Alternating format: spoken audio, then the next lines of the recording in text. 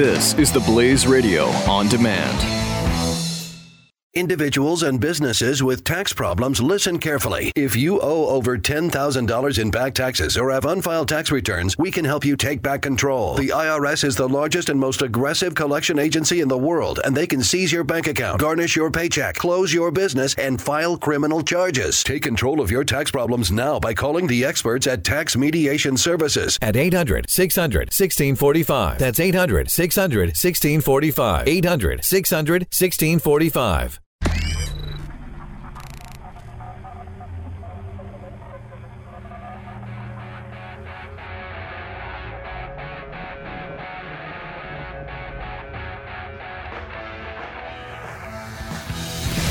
Now, spreading freedom across the nation.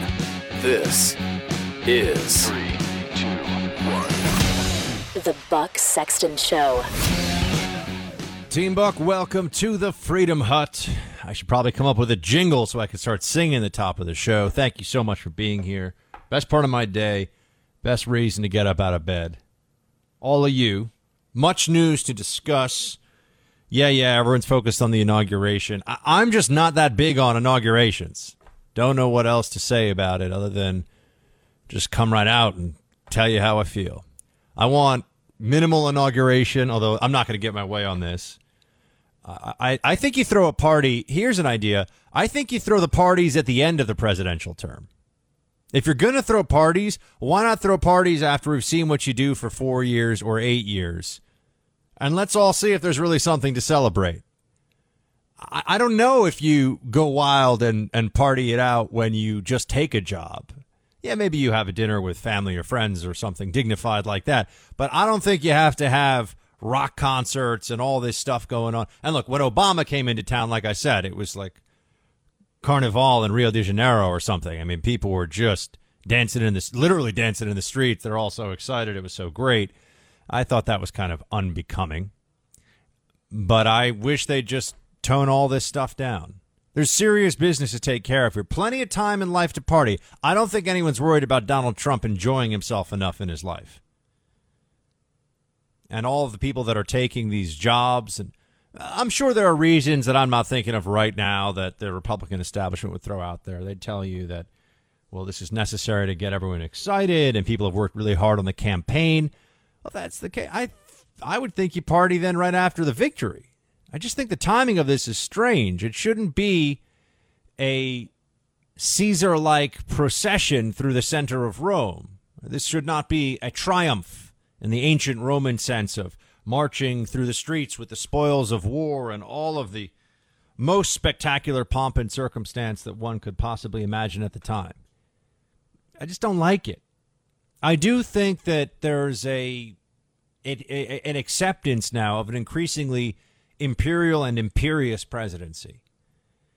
That because we're in such a celebrity-obsessed culture, look at some of the top people in the Trump administration, other than Trump himself, who is a reality TV star. And I don't say that as a knock. It's just the truth. It's a statement of fact. It's like saying the guy's got blonde hair. He's a reality TV star, and there are other people who seem to be picking up very prominent roles, mostly because they have been talking heads on TV. Some of them very smart and certainly well in keeping with those roles, but or have the resumes that you would want them to have to do those jobs. I just don't like all this pomp and circumstance at all. I find it I think it sets the wrong tone. This is not even a knock on Trump or the inauguration that Trump is having. It'll be much more scaled down than anything we saw with Obama, and it still remains to be seen whether there will be protests, Molotov cocktails, all that crazy stuff that the loony left, the anarchists, my old nemesis, the Black Bloc, as you remember me from the earliest Blaze days. No, I spent some time covering the Black Bloc. I went to some of their protests that turned into small riots. I saw them running around the streets of New York City, throwing things, kicking over trash cans, making sure that they were running into police lines so they could get tackled to the ground. I know that sounds strange, but that is what they wanted to do. And then filming it and yelling about how police brutality, all dressed in black head to toe. Some of them have gas masks. They have backpacks that carry helmets and other devices, accoutrement, kit, gear, whatever we call it, that lets them get even deeper into the protests and avoid having to disperse because of some of the non-lethal response that they know the police are going to give them. But I digress. I don't like all this. I really resented it when I was in D.C. and there would be this, again, ancient Roman-style procession, although at much higher speed, of the motorcade across D.C. The president's traveling through D.C. You know, a few armored cars and a good number of Secret Service agents should be enough. I don't think we always need to have a traveling army inside U.S. borders with the president of the United States. That does seem to me to be a little excessive. And it sets the wrong tone, sets the wrong message, sends the wrong message. When they shut down whole areas of New York City for fundraising visits, all that stuff, I don't like it. I don't think any of us should like it, and I don't think we necessarily have to just sit around quietly. I know people have been told, sorry, you can't get to your apartment now. The president's visiting in a few hours. You're going to have to walk 15 minutes that way and come around. For what? For what? So I'm not that fascinated by the inauguration stuff. Much more interested in how this is being talked about in the media, the effort to just hammer Trump. It is tireless. They are indefatigable in the media. They will not give up on this. They will not tire. They just keep pushing and pushing and hope that they're going to be able to destroy the Trump administration from before it even takes office. You've got CNN, my former employer, looking to hire somebody. This is a story from The Hill, hat tip Joe Concha. I've actually had him as a guest on the show before. That CNN is looking for a reporter to cover fake news. Quote, we're going to be examining the wave of fake news stories and the people behind them. But more than that, we're going to be looking at truth, what happened to it, why so many of us no longer believe it, and where these people are going to get their information instead. CNN wants someone with 6 years of writing and reporting experience who gets angry every time they see an inaccuracy. No salary mentioned in the ad. Why is the fixation on fake news such an important issue for us to push back on? Because this is all part of the liberal mentality. This is the way that leftists see the world, particularly their world and in this country, that it's not a question of debate, that there aren't two sides to the issue. There's their side, which is correct, and the other side, which is wrong, factually wrong, provably wrong, demonstrably wrong. And this isn't on one or two issues. This is on every issue. This is on climate. This is on economics. This is on taxes. This is on defense. This is on abortion. This is on healthcare. Go down the line. I sit here day in and day out, and I talk to all of you about what matters to the American people and what's going on in this country. And I am always aware that the other side often has arguments that should at least be taken in good faith, and there are trade-offs that we are making. It would be nice. It would be nice if we could have, as Bernie Sanders wants, a Medicare for all plan in this country. Everybody gets the government paying for all their health expenses. That would be nice. I'd like that. Currently dealing with all kinds of end-of-year reimbursement and new healthcare plan and all sorts of stuff. It'd be nice if someone else just picked up the tab all the time. But are they going to pick up a tab for my acupuncture? For shiatsu massages? Just kidding, I don't do shiatsu massages. They're going to pick up the tab for physical therapy that is basically a massage. I mean, you get into what expenses are covered and what expenses are not. There's a serious discussion to be had here. But with the left, it's if you don't support Obamacare or if you don't support Bernie Sanders' Medicare for all, it's because you're wrong and you're a bad person. And with fake news, this is just an extension of that mindset, but it's extending that mindset into the news cycle. It's not that there are different perspectives and different editorial choices that can be made in good faith. It's that We make stuff up, we lie, we're wrong, and they're right. That's why fake news is such a fixation for them. There's no good faith argument. There's no balancing. There's no real debate to be had. It's just their way, or we're bad people and we're dumb and we're wrong. So they're going to continue on with this meme because it's a way of not having to engage in argument or in debate. I mean, they'll argue, but it's a way of not having to engage in the ideas that the other side, our side, puts forward. And our people, roughly speaking, some of you are going to tell me that Trump's not your people, but they are in power. They are the ones right now or will soon be, I should say, calling the shots. So there's going to be an agenda that's not the agenda the left wants.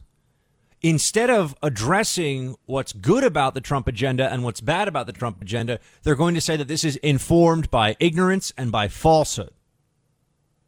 That there's no real argument to be made on this side. This sneering, condescending left has locked itself into this position and is not going to budge from it. The only thing that can make it budge is if we actually show real gains that a majority of the American people can see and feel and know from policies that are not Obama's statist, collectivist approach to everything. They're not Obama's balkanized American people constantly sliced and diced into specific identity politics groups. Going to have to show wins. Yeah, that's right. I know this is going to sound crazy to some of you. We're going to have to win until people get tired of winning. That's actually true. And not win as in win power. I mean win for the American people. Because the other side isn't going to change their tune on this at all. The most recent example of this, as CNN is hiring someone to look at fake news and to do stories on fake news. Washington Post's biggest story on fake news should be reminded to all of us, was fake news. Nobody seems to care about that. They use the analysis of an anonymous online Russian fake news hunting group, and then it turned out it was all crap. And they said it was a correction. And, I had some conservatives a little smarmy about this. Well, it wasn't a retraction. It's a correction. When you correct the underlying premise and data of a piece, that's actually a retraction. It's not really just a correction, right? If I ran a story that said that, Bob kidnapped Sue, and it turns out that Bob actually just picked up Sue from work and they're married, and then I have to say that at the bottom of the piece, that's not a correction, that's a retraction. Whether they want to call it that or not. The underlying premise was completely undermined. It was false. It was wrong. Let's talk about fake news for a second. Because remember, it's not just a flavor of the moment thing. This is now going to be the way they argue against the GOP and against conservatism and against Trump all at once. And we all, for better or for worse, my friends, are all connected right now. Whether you're a rock-ribbed Republican, you're a constitutional conservative, you're Trump all the way, we're all on the same side of the aisle, whether we want to be or not. And there's an opposition. And the opposition is trying to defame and destroy all of us and our ideas.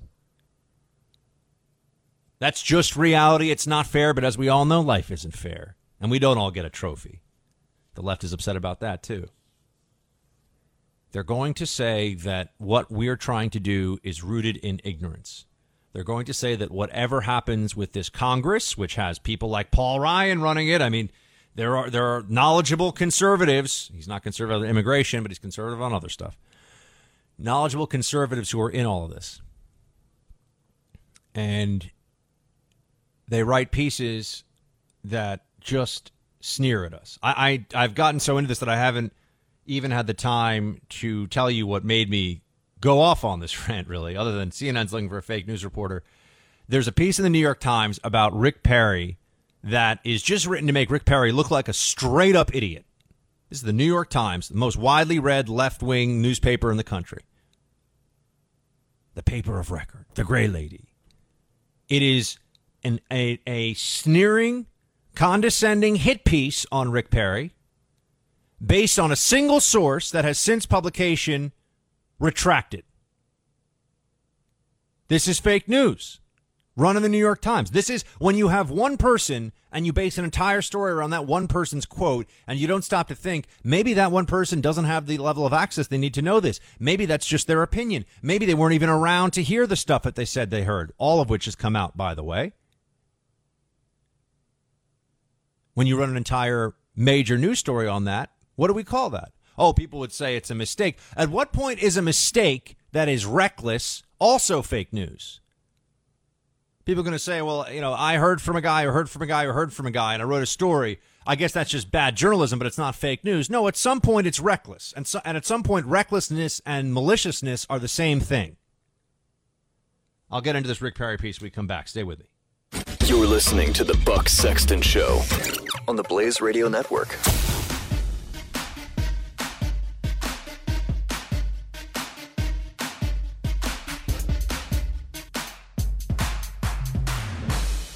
Individuals and businesses with tax problems, listen carefully. If you owe over $10,000 in back taxes or have unfiled tax returns, we can help you take back control. The IRS is the largest and most aggressive collection agency in the world, and they can seize your bank account, garnish your paycheck, close your business, and file criminal charges. Take control of your tax problems now by calling the experts at Tax Mediation Services at 800-600-1645. That's 800-600-1645. 800-600-1645.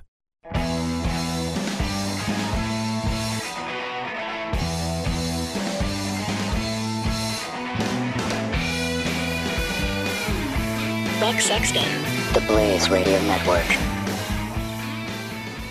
You've got to read this New York Times piece to believe it, team. It is so patronizing. It is so snotty, supercilious. It just makes me want to toss my cookies on my shoes, my boat shoes. Oh, no, I would never do that. Rather go barefoot. Learning curve, in quotes, as Rick Perry pursues a job he initially misunderstood. Somebody please explain to me how anyone could take away anything from that other than, oh, yeah, Rick Perry's an idiot. He's going to be energy secretary. He doesn't understand anything about energy. Let me read you some of the key passages here. When President-elect Donald J. Trump offered Rick Perry the job of energy secretary 5 weeks ago, Mr. Perry gladly accepted, believing he was taking on a role as a global ambassador for the American oil and gas industry that he had long championed in his home state. In the days after, Mr. Perry, the former Texas governor, discovered that he would be no such thing, that, in fact, if confirmed by the Senate, he would become the steward of a vast national security complex he knew almost nothing about, caring for the most fearsome weapons on the planet, the United States nuclear arsenal. Quote, if you asked him on that first day, he said yes, he would have said, I want to be an advocate for energy, said Michael McKenna, a Republican energy lobbyist who advised Mr. Perry's 2016 campaign and worked on the Trump transition's energy department team in its early days. If you asked him now, he'd say, I'm serious about the challenges facing the nuclear complex. It's been a learning curve. Oh, so they talked to this guy who left the Trump campaign before Rick Perry was even named energy secretary, and they're basing this entire piece, this is the only source they have for the entire piece, on that quote, that Rick Perry doesn't know anything, that Rick Perry's an idiot, and he's taking a job he doesn't know anything about. And then they just get into the resume comparison thing here. Mr. Perry, who once called for the elimination of the Energy Department, will begin the confirmation process Thursday. If approved, he will take over from a Secretary Moniz, who was chairman of MIT's physics department and the director and directed a linear accelerator at MIT's Laboratory for Nuclear Science. And then they said before Mr. Moniz, the job belonged to Stephen Chu, a physicist who won a Nobel Prize. Just saying, the Obama Energy Department secretaries are really smart. Rick Perry's really dumb. That's what they're saying. They're making this very explicit comparison so that you come away with, wow, Rick Perry, I'm Rick Perry. I'm governor of Texas. I'm just, hey, I just want to just go rustle some steers, everybody. I'm Rick Perry. It's not a good Rick Perry impersonation, but you know what I'm saying. This is the caricature they're doing of him. Hey, ride 'em, cowboy. I'm from Texas. I'm Rick Perry. They go into some details here, and they talk about Rick Perry's background as, I don't know, governor of Texas, which would tend to be a job that you'd think would put you in good stead for any number of other government roles. And then they get into, they also talk about the nuclear weapons and how that's a part of the Energy Department. It's 2/3 of their budget spent on refurbishing nuclear weapons. And they get into how Trump wants to get into a nuclear arms race, possibly, and how Perry would be the first non-expert to run the Energy Department. That's very important to them. They have to have an expert running the Energy Department. It's a managerial job. The guy running the Energy Department doesn't have to be splitting atoms himself. It just goes on and on at length. And you have to read this piece because it is so just full of contempt from the elites for Rick Perry. And then what you find out is that Rick Perry, and it was being spread all over the internet, and then you find out that Rick Perry knew. He said, safeguarding our nuclear arsenal on day one. He knew exactly. He gave public statements on what the energy secretary does. And that guy that the Times based the whole quote off of, he since said it was taken out of context and it's nonsense. This is fake news, team. More coming. The Buck Sexton Show on the Blaze Radio Network.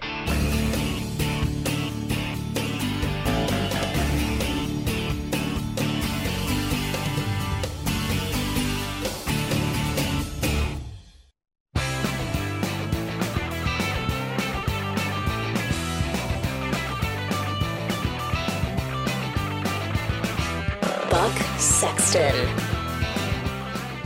Team, we're very happy to be joined now by Michelle Malkin. She is a conservative blogger, syndicated columnist, best-selling author, host of Michelle Malkin Investigates, which is on CRTV. You can go check out more at michellemalkin.com. Great to have you, Michelle. Thanks for calling in.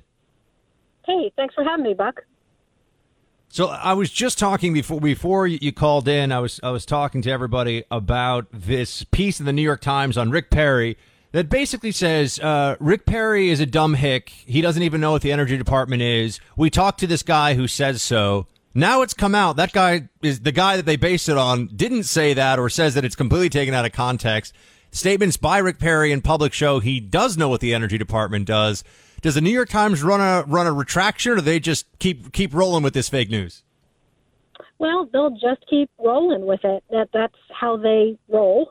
That's how they operate. And there's a reason why for many years I've called them the fish wrap of record, which actually is an insult to fish because they're way too good to be wrapped by that piece of excrement.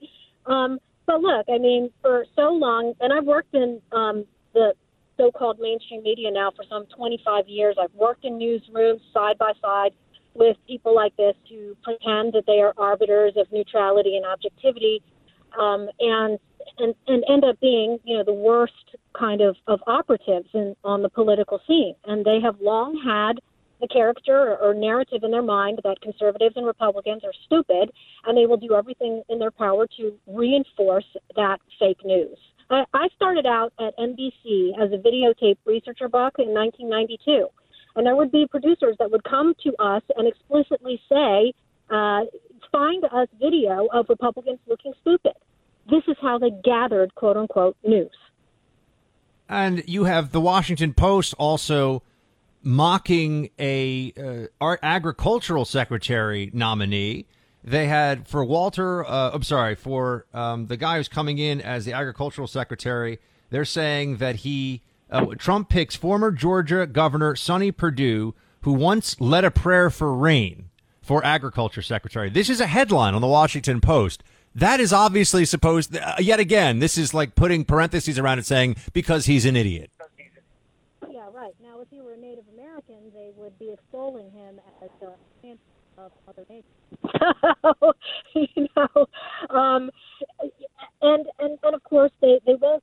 These people in the media won't go back and look at the past 8 years when they looked at the other way, at all of the idiots that were in every nook and cranny of the Obama administration.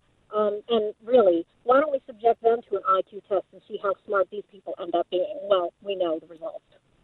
And I mean, I could go on. They even have the Post calling David Gellertner a, quote, fiercely anti-intellectual computer scientist who might become a Trump science advisor.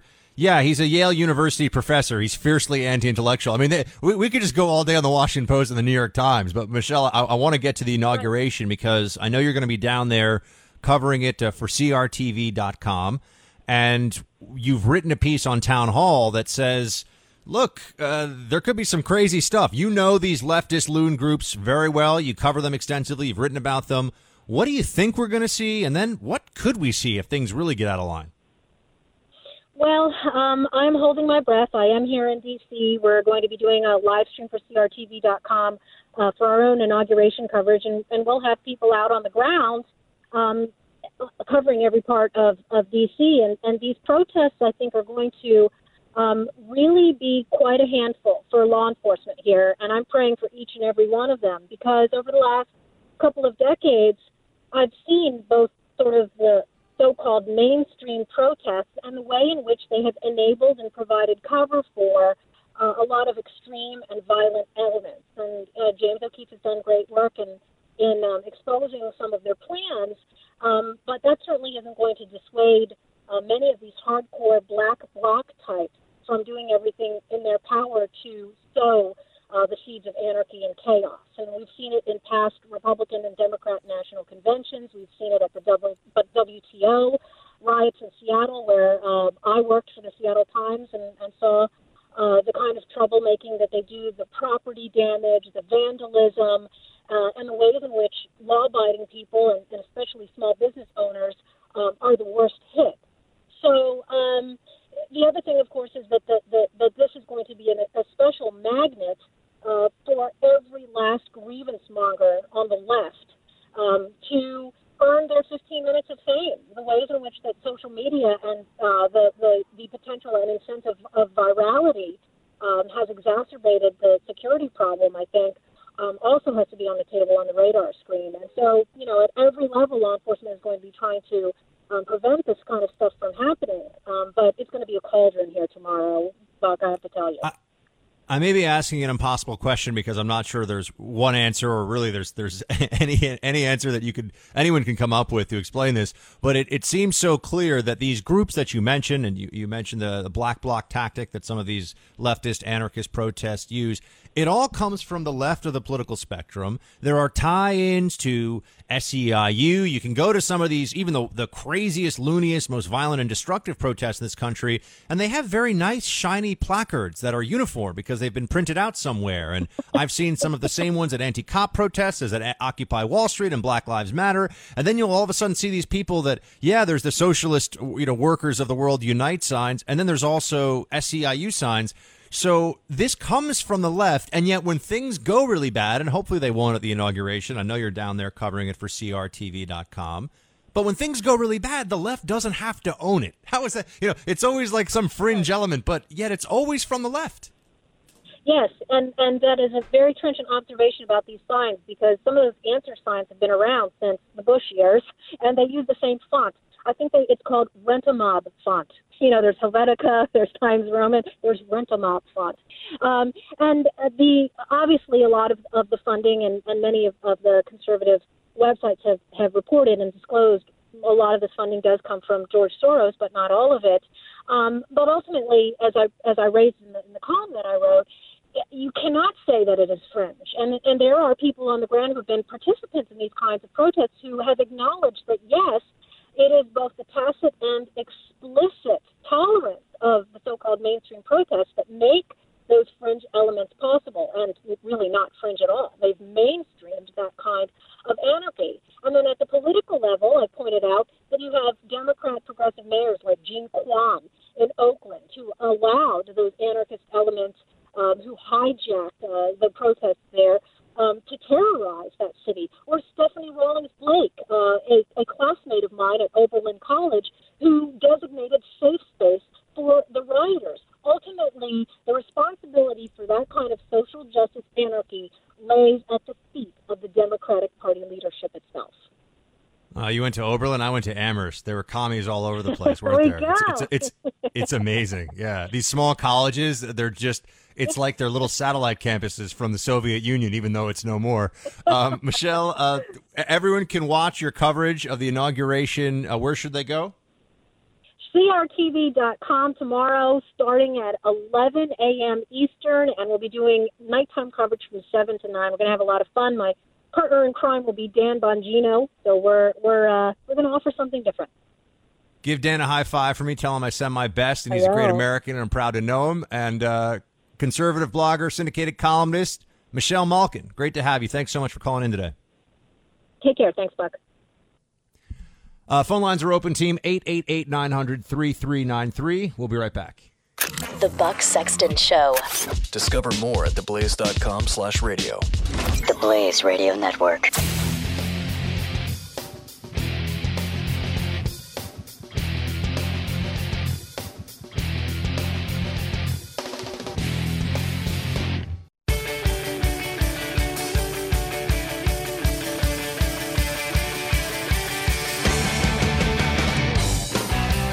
This is the Buck Sexton Show. So CNN is clearly setting itself up as the Trump opposition channel, but, being journalists all the time, even though it's non-ideological, but it's Trump opposition constantly.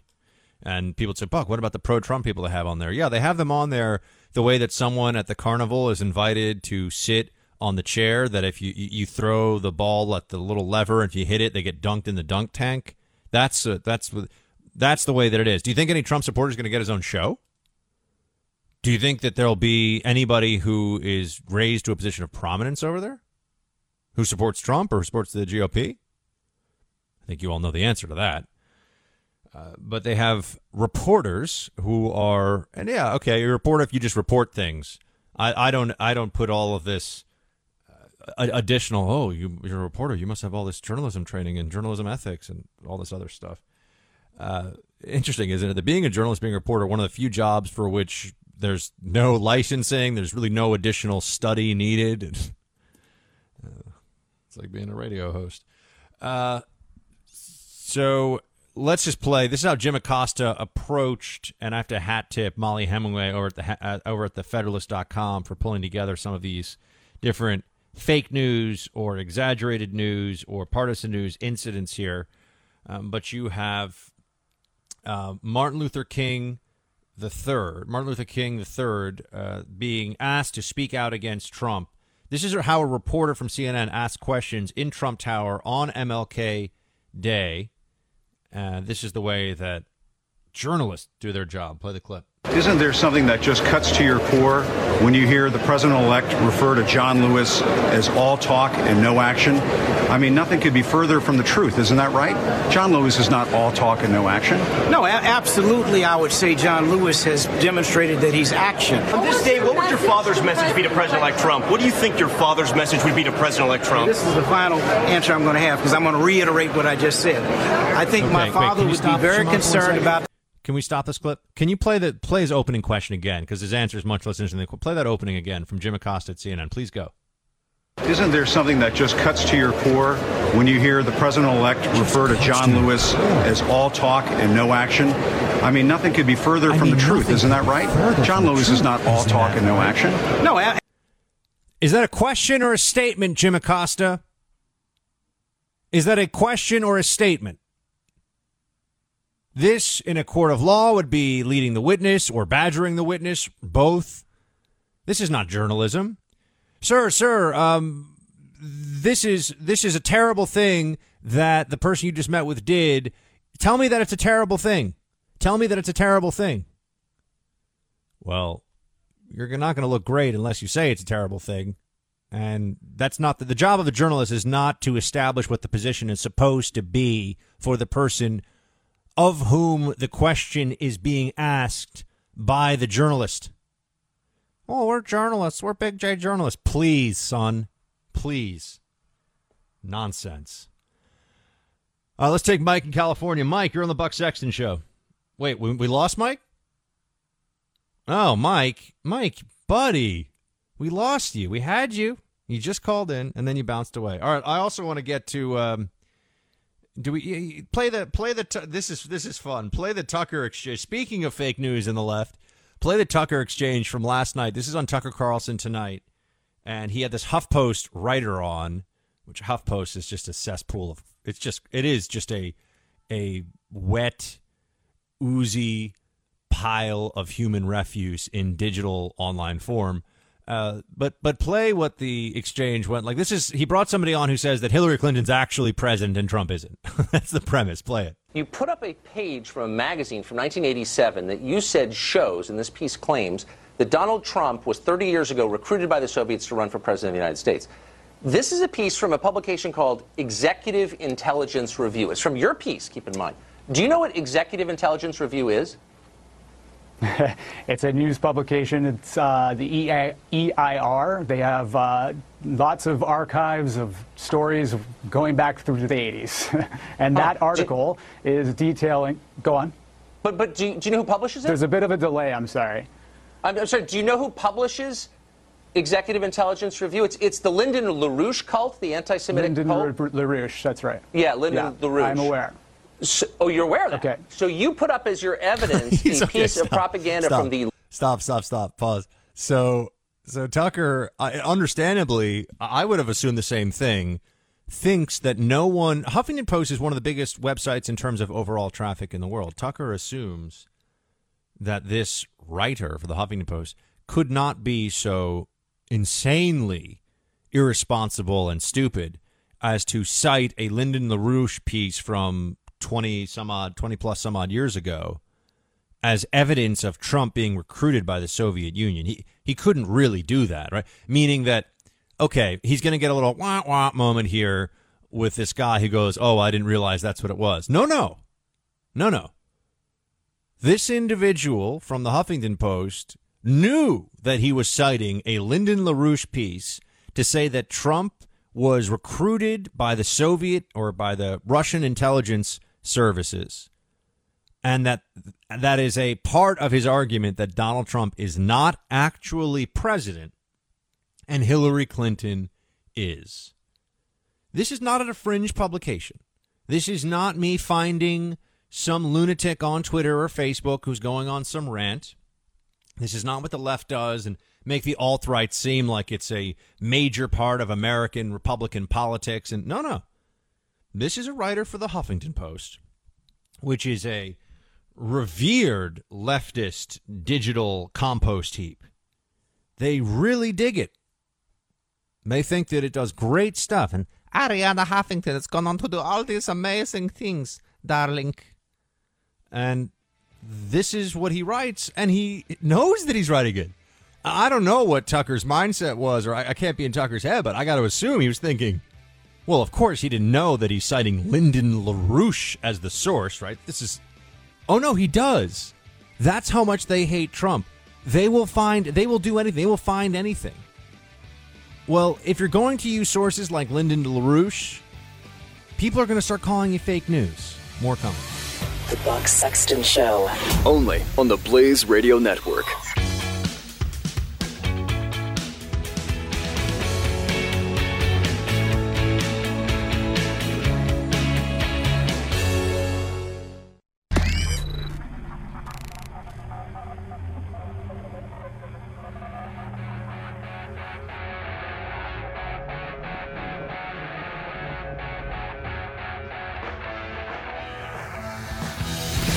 Now, spreading freedom across the nation. This is 3, 2, 1. The Buck Sexton Show. All right, Team Buck, welcome back to the Hut. We're joined by our friend Andy McCarthy. He's a former U.S. attorney for the Southern District of New York. He is a best-selling author and a contributing editor at National Review. He's at Andrew C. McCarthy on Twitter. Andy, great to have you. Thank you for joining us today. Buck, my pleasure. How are you? Good. Thank you. Let's talk about some of these terrorist pardons, treason pardons, all the rest of it that's happening. First, Obama spoke yesterday about the Chelsea Manning commutation. Here's what he had to say, and then I'm going to get your reaction, Andy.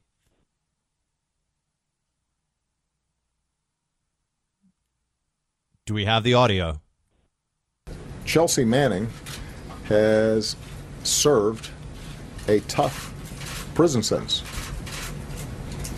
So the notion that the average person who was thinking about disclosing vital classified information would think that it goes unpunished, I don't think would get that impression from the sentence that Chelsea Manning has served. It has been my view that given she went to trial, that due process was carried out, that she took responsibility for her crime, that... All right, we'll stop there, Andy. Others will be here all day. Obama taking plenty of time with his words there, but you get the gist. What do you think of this? I thought at one point I thought his statement was going to be longer than the term she served. Yeah. But I must tell you that 7 years on a serious offense is very unusual in federal court. I've had, fraud cases, even lower level organized crime cases where a much more severe sentence was issued. Chelsea Manning, Bradley Manning committed the kind of an offense that not long ago you would have been executed for. And 35 years was a highly reasonable sentence. I'd say a lenient sentence under the circumstances. To get an 80% shave off it is just mind-boggling. What it says to other countries that we need to get security cooperation from, Buck, because as you know better than I do, there's a lot of places in the world where our intelligence that we generate is sparse, and we rely on a lot of these foreign intelligence services for information in places where the threat to the United States is profound. Between trying to get those countries to cooperate with us and trying to convince potential informants and intelligence sources that we can protect the confidentiality of the things they tell us, and then have a person who did, this person did, get slapped on the wrist. I just think it's a catastrophe for national security. I mean, it creates such incentives against cooperating with the United States that it's mind-boggling to me. And the sense I got from Obama was that he bought into some of the rhetoric on the left when he said that she served a tough sentence. What I took him to mean was not that 7 years was tough, but that 7 years' time for somebody who was transgender in the kind of brig where the time has to be served was tougher on Manning than it would be on the normal defendant. And we can feel for somebody who's clearly got some problems, and at the same time say that our paramount concern has to be the national security of the United States. And if that's the prism you're looking at it through, what he did was just intolerable. I have to say, it's also, and Andy, I don't want to make you talk about something that you're not really interested in or not comfortable getting into on air, but to hear the President of the United States refer to a man as she repeatedly, I know this is kind of it's a diversion, except for the fact that I do think that's where some of the leniency, the transgender aspect of this factored very heavily into President Obama's thinking. But I also think it's very strange that... Yeah. Buck, I think you're entirely right. I think that it's another one of these things where it's, political correctness run amok, so that those of us who think that what Manning has is a psychological issue are sort of brushed back from saying so. But I must say, as a prosecutor, I heard many kinds of pleas at the sentencing phase that somebody had this or that condition or was of this or that age that made it inappropriate for that person to be expected to do the same kind of sentence that everybody else who was similarly situated in terms of the seriousness of the offense would be expected to do. And the sentencing guidelines and most federal judges and certainly most prosecutors would tell you that that is not a valid reason to vary in a significant way from a severe sentence for severe conduct.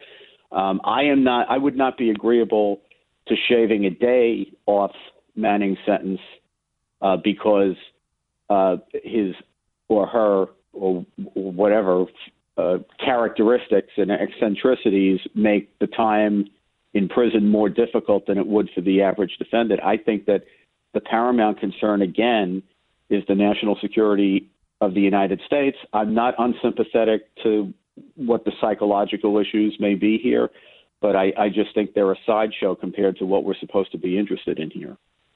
I mean, can't you get 20 years under Dodd-Frank, I think it is, in federal prison for destruction of documents in a financial fraud case? I mean, people forget. You know this better than 99.999% of the population because you were a federal prosecutor.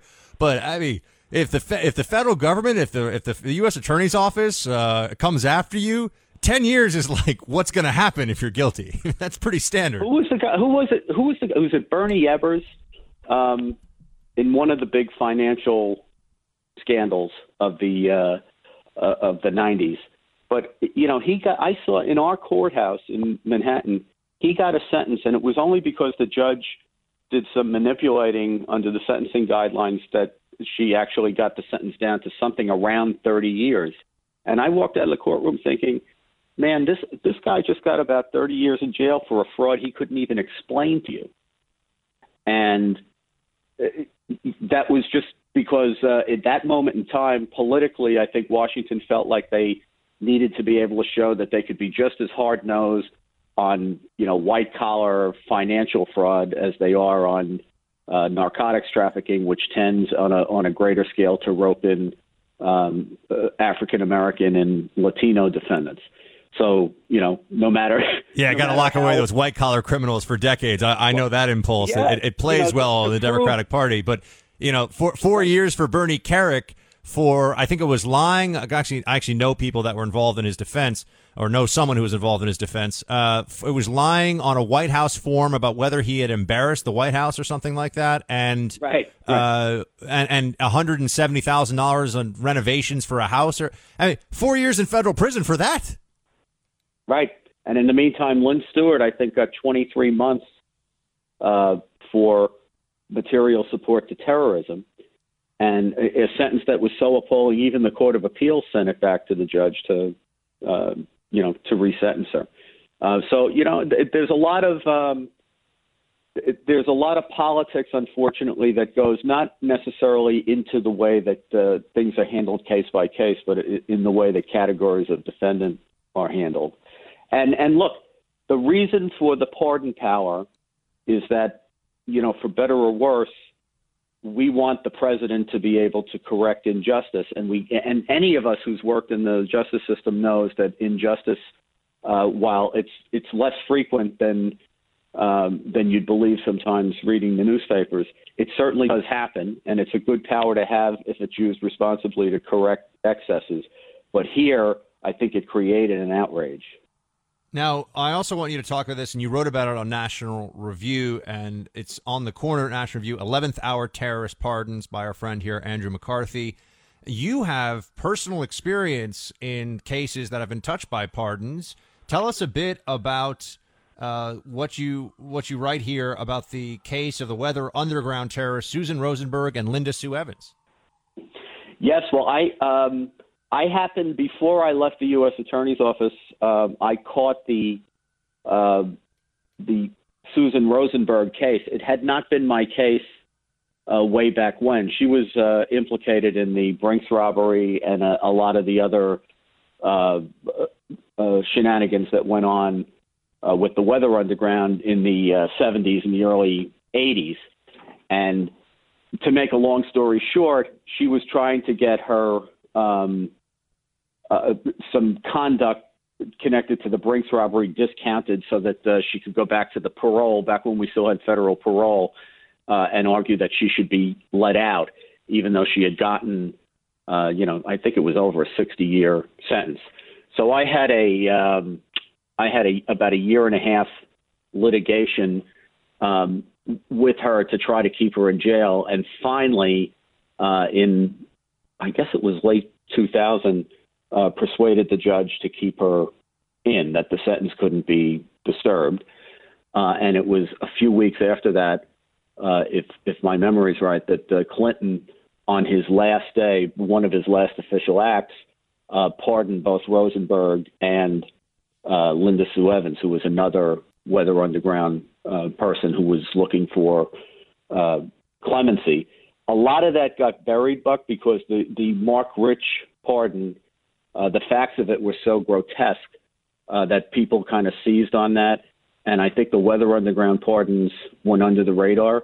But the fact of the matter is, for some reason, the left has an infatuation with anti-American radical terrorists who, I even looked at Susan Rosenberg's page on Wikipedia yesterday, and I think they describe her, if I'm remembering this right, they describe her as an activist and a social justice advocate. They don't want to say the T word because for whatever reason, in progressive circles, these people are celebrated as if, what's the old saying? They're just liberals in a hurry, but they were terrorists and they did a lot of damage. Andy McCarthy is a former AUSA here for the Southern District of New York. He's a best-selling author. Also read his latest on National Review, nationalreview.com. Andy, thank you very much for lending your expertise to us today. We'll talk to you soon. Thanks so much, Buck. 888-900-3393 team. Before I hit the phones, sponsor this hour is silencershop.com. The best place to go to get a silencer, as you know, if you listen to the show, is in fact silencershop.com. They have the best prices, the best service, and a fantastic selection. And when it comes to making sure that all the paperwork gets done right for your silencer, that all the T's are crossed and all the I's are dotted, you can trust silencershop.com because they have submitted more than 60,000 forms to the ATF and for the last year that we have total data. Silencer Shop offers the best prices along with the best service. And when you purchase from silencershop.com, you simply pick it up at a local dealer with no transfer fees, no shipping. SilencerShop.com is the place to go. Again, SilencerShop.com. Help make the world a quieter place. And team, we will be right back. Buck Sexton, dispensing the truth. On the Blaze Radio Network.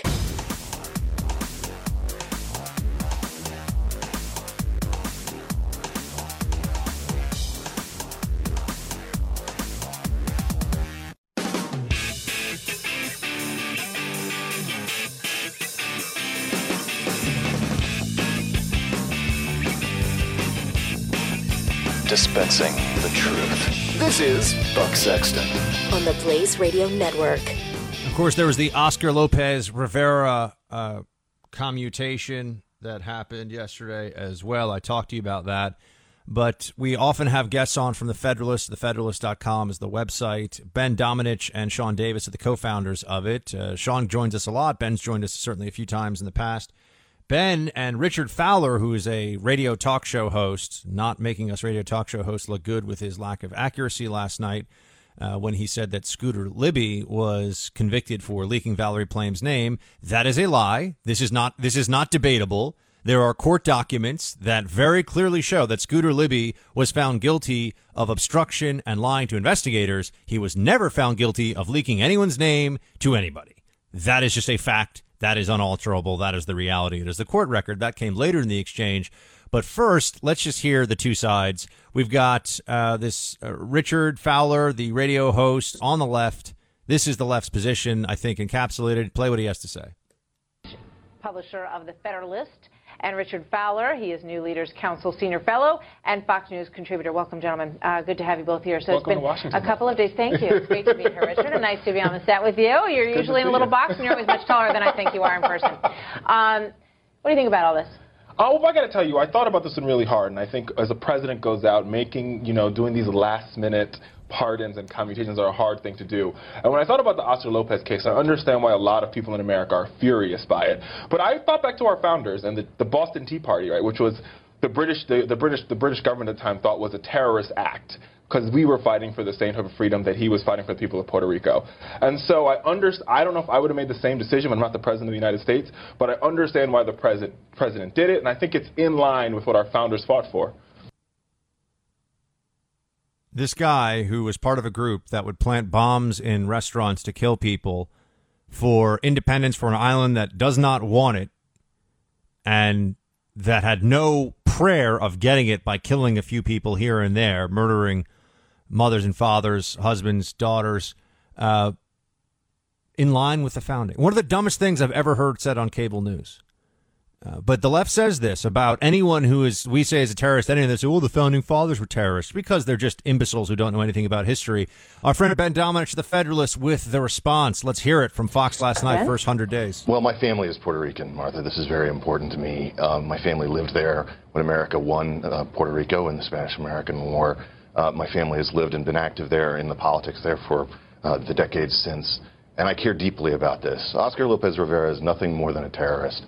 But worse, he's an unrepentant terrorist. The simple fact is that he has never repented. He has never backed off. He has never pushed back on any of the tactics that he used at the time or publicly denounced or regretted them.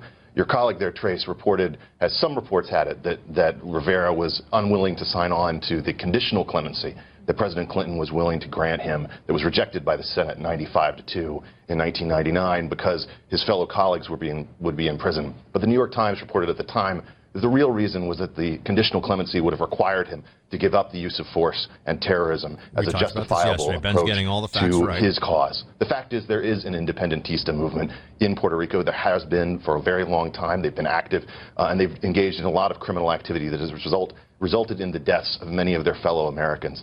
I think it is unconscionable that President Obama should exit, enabling someone who is an unrepentant terrorist, who has never apologized for his actions, to the victims of the people, to the victims he enabled to help kill, to the people who he helped train. That John Adams is an unapologetic terrorist. Do you dare to compare Oscar Lopez Rivera, a socialist who went mad? Pause it for 1 second. Pause it for 1 second. So I just want to know, can someone ask Richard Fowler, does he compare Osama bin Laden to John Adams? Does he compare Osama bin Laden to George Washington? I'd like someone to ask this radio host and apparent Fox News contributor if he would make that claim. I don't see what the difference is. Let Ben continue to pummel the nonsense. Go, play. After living for years in Chicago, working as a community... Franklin, who yes, the same type of activity. Oscar Lopez Rivera, who trained hundreds of people to make bombs in order to kill their fellow Americans. What was the Boston Tea Party? What was the Boston Tea Party? You compare the heroes of the Boston Tea Party to Oscar Lopez Rivera, a socialist who was working on behalf of a communist plot to try to spread socialism throughout the Caribbean. I take your point. All right, I'm with Ben Domenech, the Federalist, 100% on this one. There is that level you can reach in a cable news debate where what's been said is so stupid that it's like you're just getting slimed from above. You're like, wait, what? It's so out there and dumb, and you're not going to have enough time to dismantle it, and you get fired up because it's so wrong. Anyway, good job, Ben. More coming. We'll be right back. The Buck Sexton Show on the Blaze Radio Network.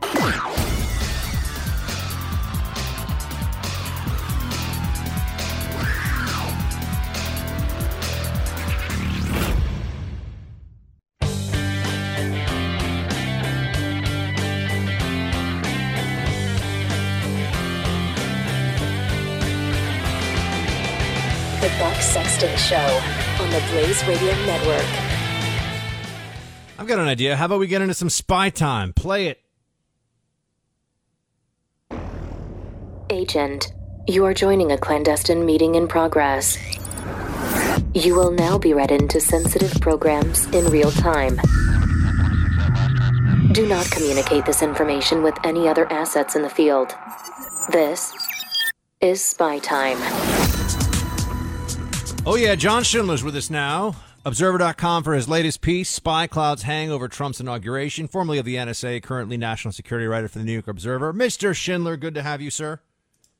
It's great to be here as always, Buck. All right, Spy Clouds Hang Over Trump's Inauguration. Walk us through this right now. The dossier looks fake, but there's some other concerns. But just give us the latest on what you've been able to uncover from your sources and everything you've pulled together on that Trump dossier. Is that some fake, but you think that some people may think there's something still there? Yeah, the dossier which BuzzFeed leaked last week is it's raw human intelligence. It's a lot of gossip. I think some of it's true.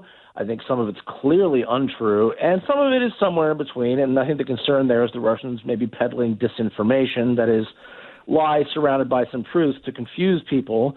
And this has now been upped because yesterday we had a new report from McClatchy that the intelligence community, in fact, has had a 5-agency working group looking at Trump's Russian ties since the spring. So in this case, the dossier, which was compiled by Chris Steele, formerly of British intelligence, well-regarded intelligence officer, really didn't tell the R spies anything they didn't know when he started sharing it with them last summer. And I would go so far as to say that the Steele dossier, which has generated this enormous amount of coverage, a lot of it negative, obviously, because of BuzzFeed leaking it, actually is kind of a cover mechanism for our spies to conduct the real investigation, which they've been doing now for the better part of a year. So I think you can judge this by the fact that this McClatchy story, which I can independently confirm a lot of it, but I've heard similar things for quite a while now, hit the streets about 24 hours ago, and the president-elect, who's just arriving in D.C. now, has not tweeted a single thing about it, which tells me a lot, since he likes to go on Twitter and mock the intelligence community and call it fake news and liars and compare our spies to Nazis on Twitter. Not a peep, which tells me who do you think, wait, but let me, John, who do you think told, I want to know your sense of this one, who told the media that the dossier was included in that intel briefing? Do you think that came, what would you say is the most likely source of that? I think actually someone close to the current outgoing White House leaked that information, and you know the dossier. And we can agree that that's a political shot, right? I mean, that is what sure. that is. Welcome to D.C. Welcome to D.C. Yeah. I mean, this is how the game gets played, and the Trump folks tomorrow are going to be able to play it, you know, the way they want to, because they're going to have the White House and indirectly all of our security agencies. This is, you know, welcome to life inside the Beltway. Unfortunately, it's been this way a long time. And now, but tell everybody, the McClatchy report has gotten very little play. I'm not seeing the furor over the 35-page dossier is like a word of the year now. The furor over that whole thing was everywhere, all over the news, all over the media.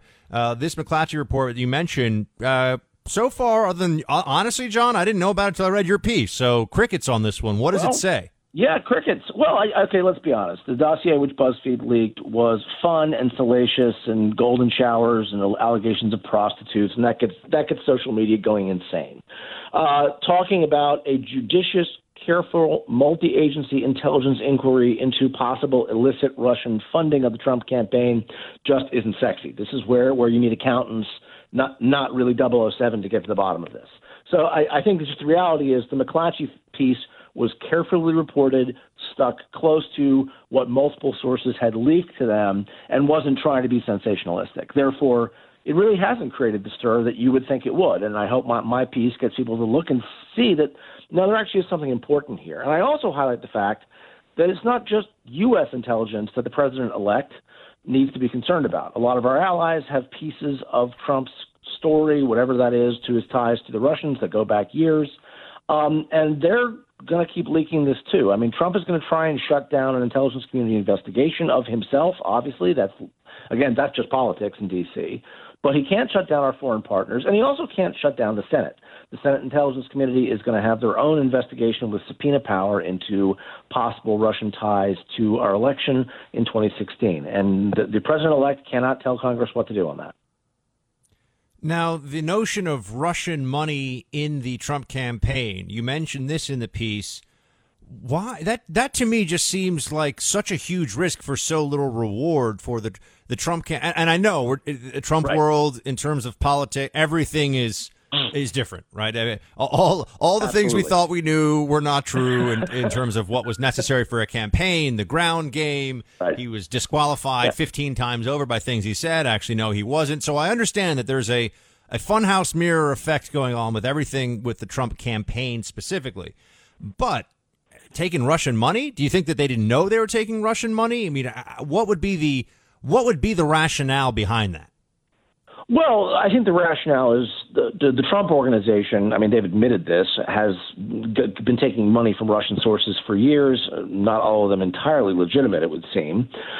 So if they were just putting a little more money into that pot, into that little kitty, that might not have seemed all that abnormal. And, who knows what the Trump people were aware of even. I mean, this is where there's a lot about the story we don't know.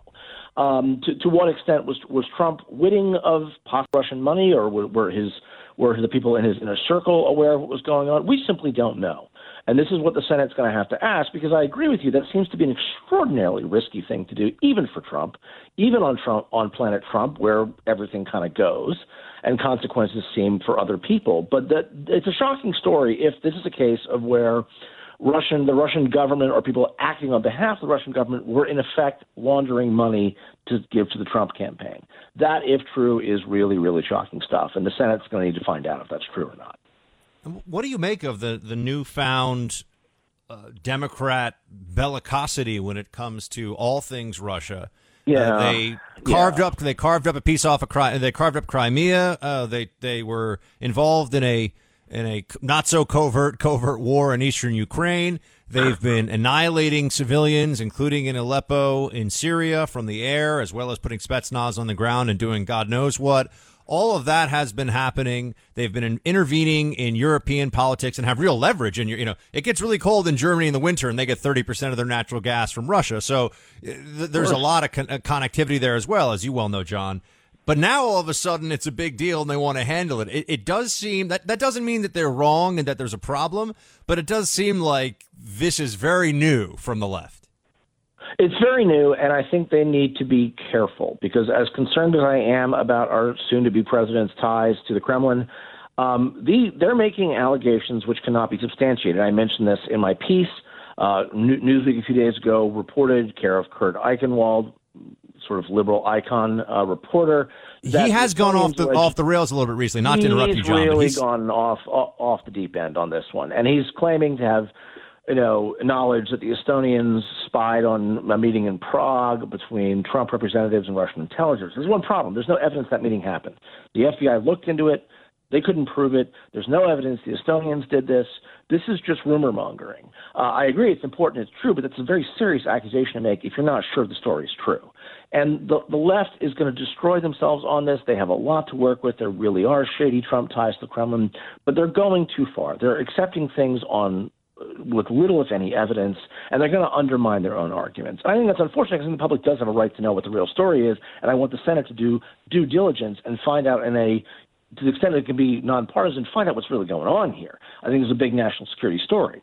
But the left is going bonkers on this, and they really need to calm down, because they're blowing up a story that needs to be treated seriously, and that's what I'm. Yeah, I mean, the BuzzFeed dossier that undermined BuzzFeed. I also think the intelligence community's inclusion of that document in any context, in any briefing, looked really bad. John, you and I both used to see what would go into that book on a regular basis, and there was no sketchy, can't say who this is, don't know where it came from, but hey, President, this is saying that there's somebody, you're paying people to pee on you. I mean, that's what they did. That's pretty crazy.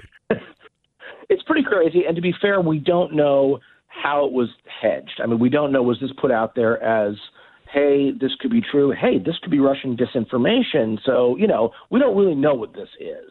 If it was done that way, that's one thing, but I agree, BuzzFeed leaking it like that was really irresponsible and shady, because this had been in the hands of numerous media organizations for months, and none of them reported it because they couldn't substantiate the more important claims.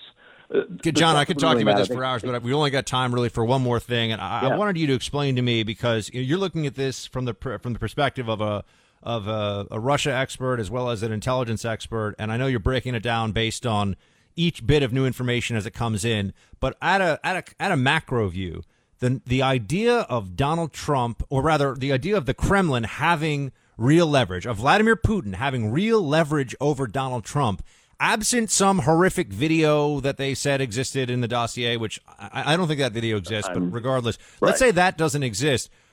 Donald Trump is going to be president. Everybody's worried, including many of his base supporters that I know, that he's just going to throw out a lot of stuff that he said he was going to do. Essentially, can't be trusted, changes his mind all the time. That's even some Trumpers that I know think that. Why would Vladimir Putin think that he's able to direct and corral and own this guy. You know what I mean? That's the part. That's part of this that doesn't add up to me. So I wanted to give that to you. I think we need to accept the fact that the Russians are cagier than that and probably understand Trump, as well as anyone, and understand that he's, extremely fickle, to use a nice word, and changes his mind constantly. And the Russians, I don't think the Russians think they own him in any literal sense. I think he's an agent of chaos in the American political system for the Russians, and that he has certainly achieved and will continue to achieve. I think if the Russians think Trump by himself is going to switch American positions on a host of issues to pro-Russian orientation, that's a very naive take on how American politics works, how Washington works. He can't do that. He can do a little bit of it, but he needs Congress. He needs his own party to do this. And he's just not going to get a lot of traction there, frankly. But what Trump can do is make a complete hash of things and gum up our national security structures, damage our intelligence agencies, and make things in D.C., not that functional to start with, coming off 8 years of Obama, even worse. And if that's what the Russians expect of him, I think Trump can definitely do that. But that may be absent any Russian interference or Russian coercion, right? I mean, I think that's that essentially what you're saying the Russians hope he will do, he may do regardless of whether there's any real pressure from Russia. Absolutely. And my concern is not so much about soon-to-be President Trump as about some of the people around him who really do have really quite deep Kremlin ties, that far beyond what Trump himself is. I've had to say before on the show that the fact that somebody of the stature in terms of his resume of General Flynn went on RT when little GS Nobody Buck in his first couple of years in media was like, RT? I'm not going on that friggin' channel. You got to be crazy. Of course not. That's a problem. Right. And that is a problem for me. Flynn if I knew it, he should have known it too. And he did know it, and that is the problem. And Flynn is going to create a lot of chaos in our national security structures from his perch in the White House. And I think, we need to be very concerned about this. The potential to do damage is very real, and that doesn't mean Russia's telling them to do this, but Russia can be a real beneficiary of that. And it's a dangerous world, and it's not going to get any safer with American national security in disarray. Spy clouds hang over Trump's inauguration is the piece. It's on Observer.com right now. @20Committee on Twitter is our man John Schindler. Follow him. John, thanks for joining. Talk to you soon. Pleasure always. Team, we'll be right back. Buck Sexton. The Blaze Radio Network.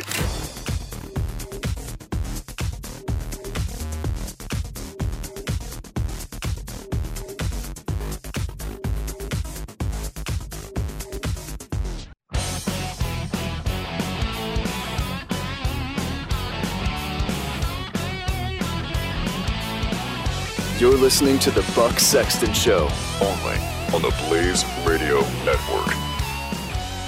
You know that I think it was Black Lives Matter protesters disturbed a brunch that is in an area of the city where I spend a fair amount of time. People can't have brunch without protesters coming in, making a racket, yelling, because you're not allowed to enjoy your time off. No matter what's going on in your life, it doesn't matter. They're angry protesters. They want to force you to think about what they want you to think about it. But now we have people who have showed up at the Trump International Hotel and Tower to protest Obamacare. They all show up. There, play the clip. This is what they do now at a crowded restaurant.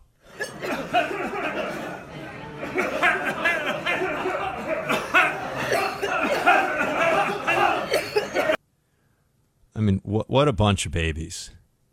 What do they think this is going to accomplish? Oh, yeah, sure, I talk about it here, but I talk about it to mock them. Do they think that anyone in that restaurant is going to say, wow, these look like a bunch of grad students that haven't had a real job in their lives? They're all showing up and they're coughing because they like Obamacare. And now when they cough, they won't have Obamacare? So Obamacare is terrible. I know people who have it. It is not good. And you don't even have the freedom to buy a plan that would be good at a level that is catastrophic in terms of health, right? So what I'm saying here is you can't just buy a plan that's like, look, I'm going to cover my own health expenses up to $7,000, period. Above $7,000, I want an 80-20 split with the insurance company. That could be a plan. I mean, but no, what you have right now is you got to spend $7 or $10 grand out of pocket. And maybe there's some provisos that let you see a doctor for preventative care or whatever. But really, most of us go to the doctor when we're sick, okay? All this preventative health care stuff, generally speaking, is not taken advantage of. And then beyond that, you have a really narrow doctor network. You got doctors that don't want to take your Obamacare, and so then you end up going out of pocket anyway. It's not what they pretend that it is. And this has just all become embroiled in the virtue signaling crap of the left, and it makes me mad. Hour 3 coming up, team. 888-900-3393 on those phones. We'll be back in just a few minutes. You're listening to Buck Sexton on the Blaze Radio Network.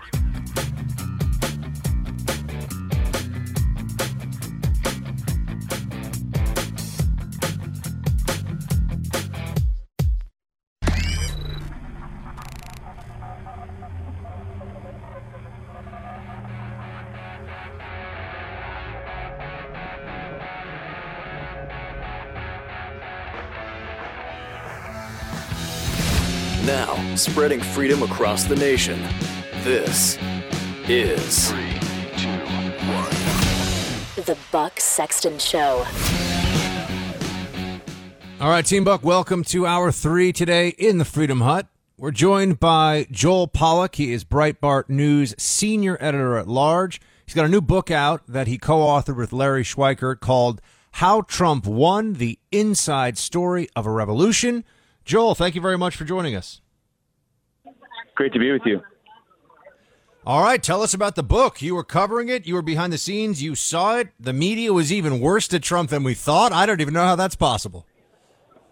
Right. Well, actually, as I speak to you here today, I'm in the Trump Hotel in Washington, D.C. You can probably hear the commotion behind me. And we have the inauguration happening here in D.C. tomorrow, and lots of pandemonium here as the Trump fans get ready to celebrate.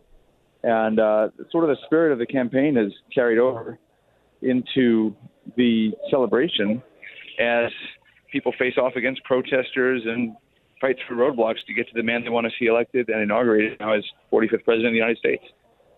Before we get into the campaign and the behind the scenes that you saw, that you detail in your book, I just want to ask you, are you seeing protesters lying in streets or lining up to do so? Any of the sort of leftist shenanigans that we were told might happen? Is it going to happen? Are you seeing any of that stuff?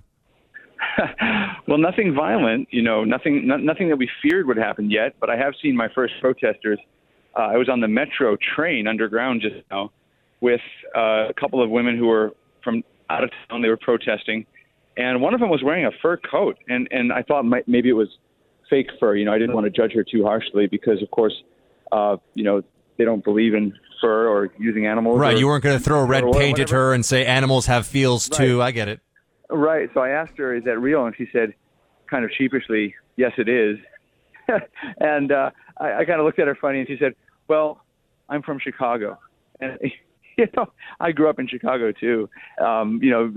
Being on the left apparently is enough to absolve you of whatever sins you might be committing. I've got to try that with I grew up in New York. Next time somebody gets mad at me for voting for Trump, I'll be like, but I grew up in New York. Anyway, go ahead, Joel. Yeah, exactly. Yeah. What does that mean? But anyway, so that's just another little vignette from the campaign trail. And there's so many stories of hypocrisy on the left. I mean, that's really kind of a mild version. But it's exciting. I'm speaking to you here from the lobby now of the hotel. All kinds of people going back and forth. I saw Kellyanne Conway just here a moment ago. There are people lining up to get their inauguration tickets, and just kind of an air of excitement. And all these people boycotting the election, the inauguration. These 65 or so Democrats and the Hollywood people who stayed away. I mean, I think it's great because it means it's more for the rest of us to enjoy.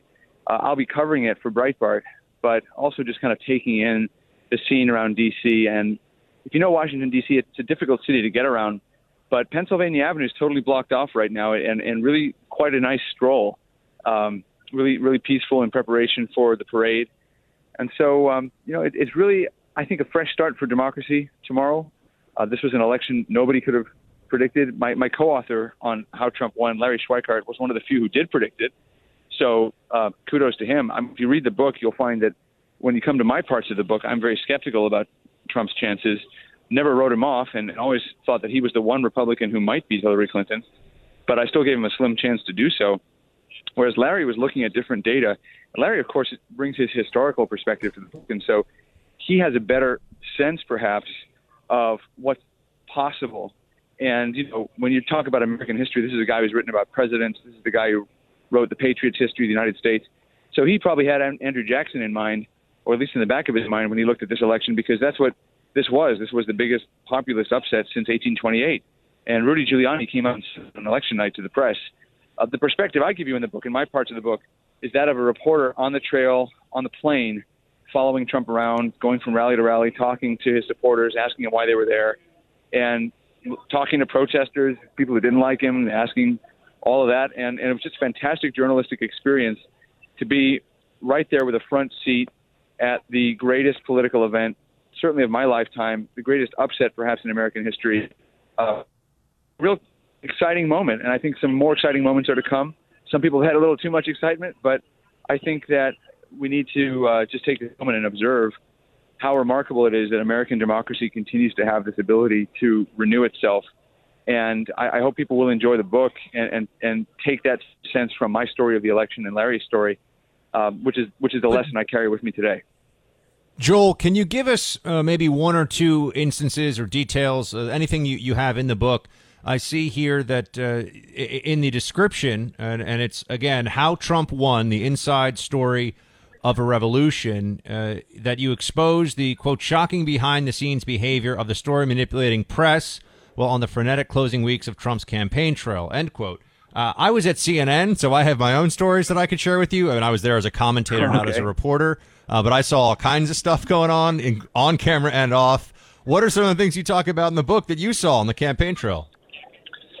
Well, one of the episodes I describe is one where we were at a speech in Toledo, Ohio, and he was talking about the problems of black communities in the inner city that he wanted to help solve. And he used the word ghetto to describe those neighborhoods. Now, that's pretty common usage. It used to be even more common, less so now, but you can find very recent examples of people, of black intellectuals like Thomas Sowell using that language. And the media went bananas over it. And I wrote about their reaction. They thought it was some kind of a dog whistle, either to, the racists out there or whatever anti-Semites were lurking in the corners of their imaginations. And they made a huge deal out of it, and I wrote about that. And one of the leading journalists on the press corps got very upset with me, and he said, threw me off the plane. He said, we had a debate about whether to do that. And I can't go into the details of our discussion because that, too, was off the record. But, it just shocked me that there was this kind of shared idea in the press about what Trump was and what he wasn't. And to my mind, it was completely wrong. So they thought that ghetto was a racist dog whistle about African Americans. Did they just not know the origins of the term, or did they not care? No, they knew that. I don't know. They all thought it was something that had to be reacted to. That's something that was newsworthy and that demonstrated some vulnerability on the part of the candidate. And I heard the same speech they did, and I thought this is just strange. And to watch, certainly on Twitter, again, I can't talk about what people said on the bus and the van. I really do want to stay on the right side of that off-the-record rule, although I think they've really taken it to an absurd length. If you read other campaign memoirs by journalists, if you look at David Halberstam writing about Robert Kennedy in the 1960s, you'll find that plenty of tales from the trail make it into the book. But, there was enough on Twitter from journalists watching on television to let you know this was kind of a hive mind reaction. This was groupthink at the highest level. And it was just stunning to see it in person unfolding like that. I got a few stories like that as well, where the stories reported in the press bore almost no resemblance to what happened inside a Trump rally. Did you? Where were you the night that he won? By the way, I was at the victory party, and it was pretty amazing because it started out like a funeral. I mean, we got there at 7:30, and people were thinking he was going to lose, and then the Florida Panhandle came in, and things started to look very different, and so it was transformed. It was almost like the entire campaign in microcosm, from no chance of winning to a 99% chance of winning in a very short period of time and in a very dramatic fashion. So that it was a night to remember, I can tell you that much. What was your moment where you said, oh my, this is actually going to happen. Well, it was the Panhandle results. I mean, for me, it was that plus the New York Times going from he has like a 40% chance of winning to a 90% chance of winning. That happened in about an hour. Yeah, I can remember each of those points, but for me, I knew that it wasn't going to be over until he won one of those blue states because in my mind, I had a little electoral map that I was following along, and I knew that he was probably going to lose Nevada, that New Hampshire was going to be a very close thing, and that the only way to guarantee a win would be to win one of those blue states. And I also knew that that had been his strategy, and we had spent a lot of time in those blue states. Normally campaigns would work swing states and try to persuade the moderate voters in swing states to come over. Trump took a very different approach. He spent time in the swing states, but he also went behind enemy lines, so to speak, and went to the blue states and spoke directly to Democrat voters about why they should vote for him.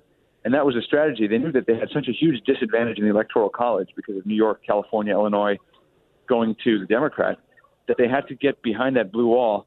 And I knew they had to lose at least one state or had to steal at least one state from the Democrats.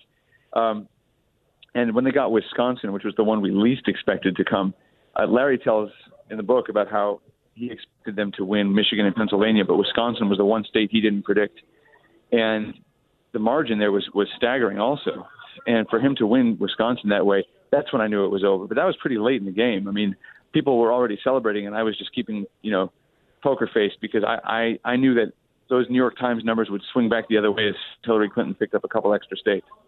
It's one of my regrets because I think I could have just gone over. I found out later that people didn't need an engraved invitation necessarily, was that I wasn't far away in New York City from the Clinton headquarters where they were already popping the champagne, literally, according to some accounts, right, about how Hillary was going to win. I just would have wanted to be there, not to marinate in their agony or anything, but just to have been, for historical purposes, to have seen that, because I know they all thought that they were expecting to have an awesome party.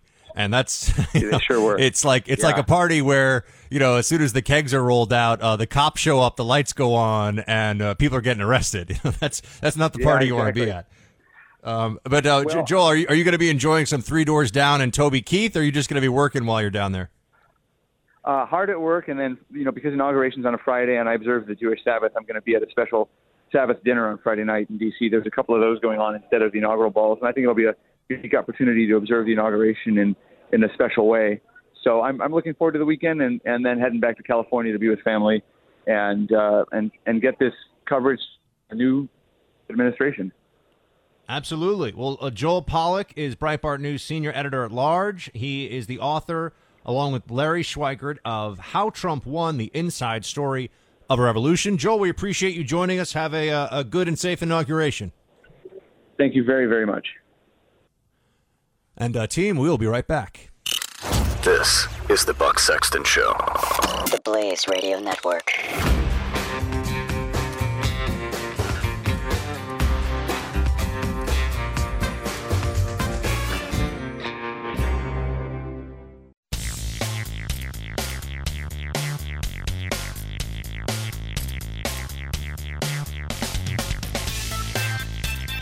The Buck Sexton Show. We got Jim in Minnesota on the line. What's up, Jim? Hey, Buck. How you doing? Good. What's going on? I was wondering, as far as with Manning, as far as so that drives me crazy because as you know, I'm a retired Navy vet, and I had a secret clearance or top secret clearance, but basically on airplanes. I worked on airplanes, and sometimes we had to look at the schematics and the different data about them, and of course some of that was classified. So, but I was just wondering, as far as do you think this is going to change anything? As far as is it going to be pushed even further into the transgender as far as issues, or do you think this will be kind of a people will just say that this is just outrageous and the transgender issue will be pushed back? No, I think that we're entering a period now where the corporate culture and certainly academia already reflects this, but we're getting to the point where to call somebody who has been a man for 25 years of life who decides, or 35 years of life or whatever, that he believes he's a woman, And remember, it is a belief. It is not based in any genetic or I shouldn't say genetic. It is not based in any anatomical reality. Right. Because genetics and psychology can be tied into each other, of course. But this is now going to be a thing where if you say that a person is a he when he says she's a she, it's not going to be, well, I have a different point of view on that. Mine is based in objective reality. It's going to be you're a bigot, you're violating employment non-discrimination law, and you're in a lot of trouble. You know, I never advocate, nor would I ever condone, and I would actively condemn anybody being mean to somebody or being unkind to somebody based upon any number of conditions. And you know, people who are transgender or are brothers and sisters just like everybody else. I do see this, though, turning into a you better bend the knee on this or else. Yep. And that's where this is going. I mean, the fact that the president, look, I was reading conservative sites that were saying she for Chelsea Manning. Oh, my God. What is this she? I know. And people will say, Buck, why do you care? Why can't you just use the pronoun that he wants you to? And it's because I don't live in a reality where, or rather, I don't live in a world where I can just say reality is something other than what it is. Right. You know, I have a lot of objections to. Go ahead, Jim.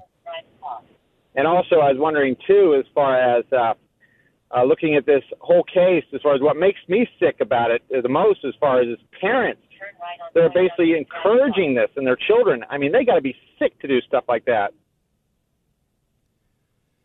Yeah, it's very strange. I saw an article recently about a mother who wants to become a man and a son who wants to become a daughter. I think it was, and you know, it was a mother and son, and the son wants to be a woman, and the mother wants to be a man now.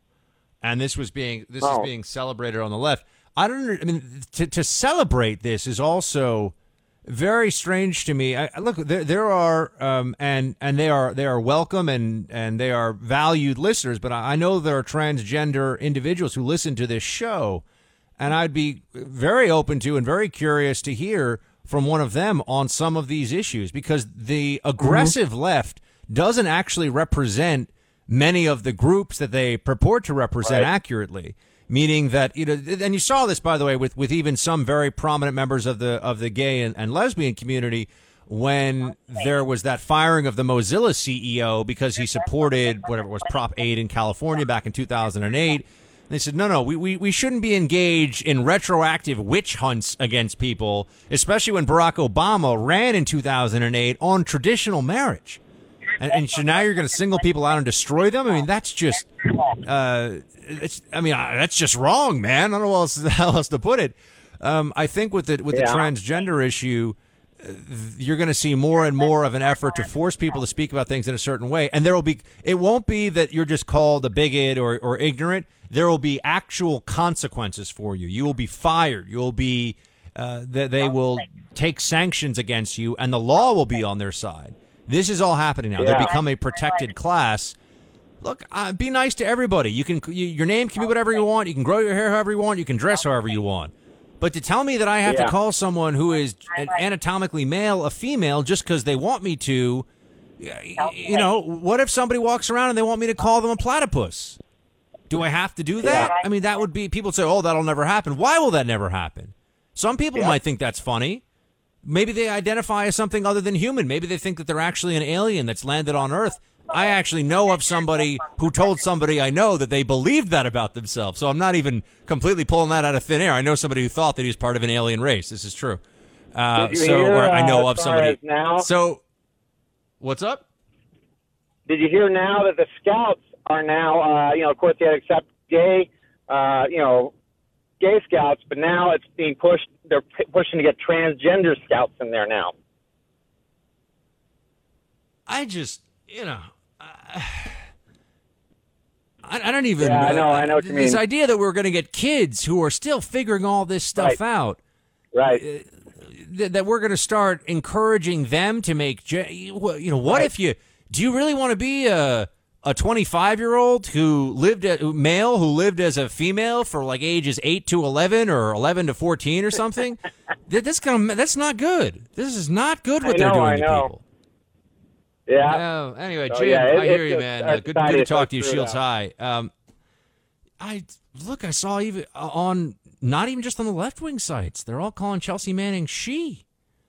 I need a doctor to call in to tell me how we deal with somebody who is an MD who deals with gender reassignment surgery and explains to me what we make of the fact that you cannot take a person who is a male and make them into a female. They can't do that.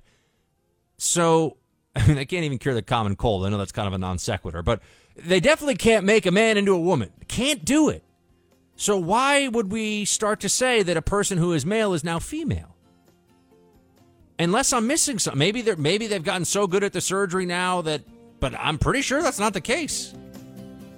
I don't know. Maybe we'll have to get a guest on. I know the guy from Johns Hopkins who said it wasn't the case knew more about it than anybody, and then he was chased out of the public square. The Buck Sexton Show on the Blaze Radio Network.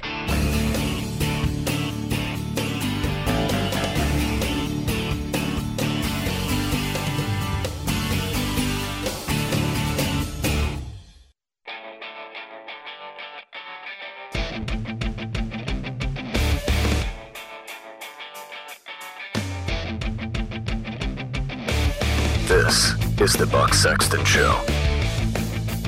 All right, team, you will recall the nonstop media coverage of the flight MH370 that went missing, the Malaysia Airlines flight, that still to this day we don't have answers. The search has been called off, and I wanted to bring on somebody to tell us what the latest is on what they were able to find, figure out, and what we think really happened here, because this is a plane that just seemed to disappear out of thin air. Sal Lagoni is an aviation attorney and an analyst on Fox News who's been covering MH370 from day one. He's also a pilot. You can learn more about what he does at LagoniaLaw.com. Sal, thank you for calling in. My pleasure. All right, MH370. What has changed now? They're calling off the search. What have they found, and what did they not find? Well, after 3 years of covering this story, I feel like I own the airplane for crying out loud, and I've never flown it. But we've found so little, and I think we are at the point where we were probably my third day of covering this with Bill Hemmer at Fox News. He asked me, are we ever going to find this thing, and how long is it going to take? And I said, well, we'll find it when we start looking in the right place. And we still haven't started looking in the right place for it. And, of course, now they're terminating the search because they're running out of money, and they've spent a ton of money looking in the wrong places. Is there a place that you think they should have been? Where have they been searching? I mean, I haven't talked about this on the show really since probably the month that the plane disappeared, so it's been quite a while. They're calling off the search now. Where have they been primarily looking? Well, they've been primarily looking in the South Indian Ocean. That's not where they started the search. They immediately started the search where they knew it wasn't, which was immediately after takeoff, just coming up over the Thailand Sea. The plane disappears from radar, so they start looking there. Of course, that's not where the plane was. Then they get these parameters that they started to use to try to analyze where the plane may have gone down. And they came up with a very convoluted formula that put them in the South China Sea, about 1,000 miles west of Australia. Well, the plane could not have been there, or it could have been in a million other places. But that was like shooting a dart at a wall and saying maybe it's in this particular area. They assumed a lot of information. They assumed the airplane never lost altitude prior to running out of fuel and crashing. It was at flight level 350, which is 35,000 feet, and they assumed it stayed there for whatever reason. Had that plane descended to 5,000 feet, obviously we're looking 2,000 or 3,000 miles different footprint than we would have been otherwise. They've spent, I see here, Bloomberg reporting on this, $135 million to try to find this plane. They have not been able to find they've not been able to find it. I think everybody listening who's not familiar with aviation or any of the way that these things function, I'm one of them. I don't know much about this stuff at all.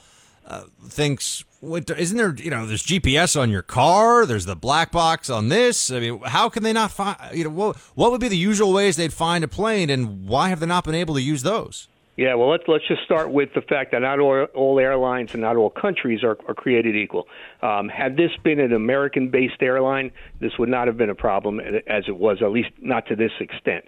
American-based airlines have all subscribed to this device called ACARS. And ACARS stands for Aircraft Communication and Reporting System. And it basically is a satellite-based system that takes a signal from the aircraft and plots it and actually tells you everything about what's going on in the aircraft. I had a captain of a 777 tell me once, if I flip a switch on a circuit breaker, it knows, and the ground knows. Unfortunately, Malaysia didn't want to spend that kind of money on their equipment, so they didn't have this full system. They had a version of ACARS, but that version only interrogated the aircraft, the electronics on the aircraft, every 30 minutes. And that's what's so surprising about this crash, because whenever we investigate an aircraft crash, we look through a timeline first. That's most important. And what was so important about this one was things happened in almost a sequence, as if somebody was doing it in a cockpit, a sequence of failures of various communications devices with the ground. So whether they had ACARS or not, it's doubtful that it would have helped a whole bunch if someone on board was actually turning these things off. There were 239 people on board this flight from Kuala Lumpur to Beijing, Sal. What do the governments involved in this search and what does Malaysia Airlines tell those 239 families happened here? What is the official storyline? Well, they gave them some comfort money to try to make it better, $3,000, if you can believe that. And of course, they gave them $3,000 a person. That's $3,000 American dollars in comfort money. Yeah, I know. And under the laws, the international aviation laws, they can be entitled to some compensation, usually up into the range of $175,000. Again, very very small payment for what they've lost, unfortunately. But what not only what they lost, but what does the aviation community lose? We lose the fact that we try to make aviation so safe, and it is, by the way, it is humongously safe. But we spend millions and millions of dollars in this country. Anytime a plane goes down, figuring out every little minutia of why it went down to keep it safe. And so when something like this happens that we can't explain, it just makes aviation, it sets aviation back a bit, and especially the aviation from that country. Malaysia Airlines now out of business and reformed under a new business, but still, that airline certainly took a huge loss out of prestige from this. But the entire aviation community takes a loss because people look at that airplane crash and say, it could happen to me. Now, Sal, I know you don't know because nobody knows, so I'm not trying to force you to give us an answer that's impossible here, but what is the most plausible theory of what happened to flight MH370 in your mind? I mean, if you had to come up with one series of events that happened, and I know you're not saying it did, but if you had to come up with one, what's the most likely in your estimation? Well, we've been looking at this for a long time, and if you know the NTSB works, they look for the probable cause. They never are 100% sure. But when you look at the probable cause of this aircraft crash, you're thinking either something in the cargo bay, somebody on the crew, one of the passengers got into the cockpit, or a mechanical problem like hypoxia or a power interruption. Over the 3 years now that I've been covering this thing, the power interruption certainly did not happen because we had power all the way through this flight for 7.5 hours. Hypoxia would not have caused the aircraft to turn. So that I ruled out early on because the aircraft was on autopilot. It would have continued on autopilot all the way to Beijing. Wouldn't have landed itself, but it could have gotten there. So you had 2 passengers on board the aircraft with stolen passports. That has never been explained. And you had a crew that the captain, at least, the 53-year-old captain, actually had a flight simulator in his house. And while the Malaysian government told us nothing was suspicious on that flight simulator, the FBI got a hold of the hard drive and found different. They found the actual path of the aircraft somewhat into the South Indian Ocean months and months later. So foul play is the most likely scenario.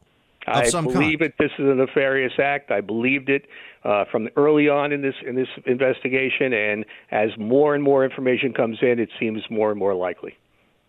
So now let me just play this out a little bit as somebody who's an amateur on the outside, doesn't understand avionics.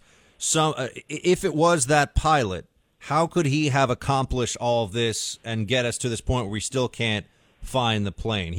Would he have known about some of the deficiencies in the tracking system? Would he have been able to knock everybody out on the plane with by turning off the oxygen? I mean, how could he have gone about this?